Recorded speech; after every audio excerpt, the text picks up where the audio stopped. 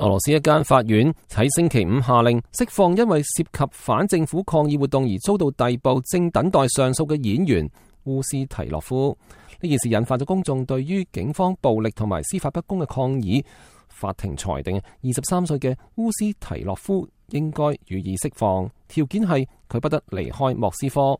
儘管好多喺夏季參與示威要求自由選舉嘅抗議者仍然喺獄中，但烏斯提諾夫嘅釋放被反對派活動人士視為緩解同普京政府緊張關係嘅一種方式。較早前，烏斯提諾夫8月3號嘅被捕錄影片段喺網上瘋傳。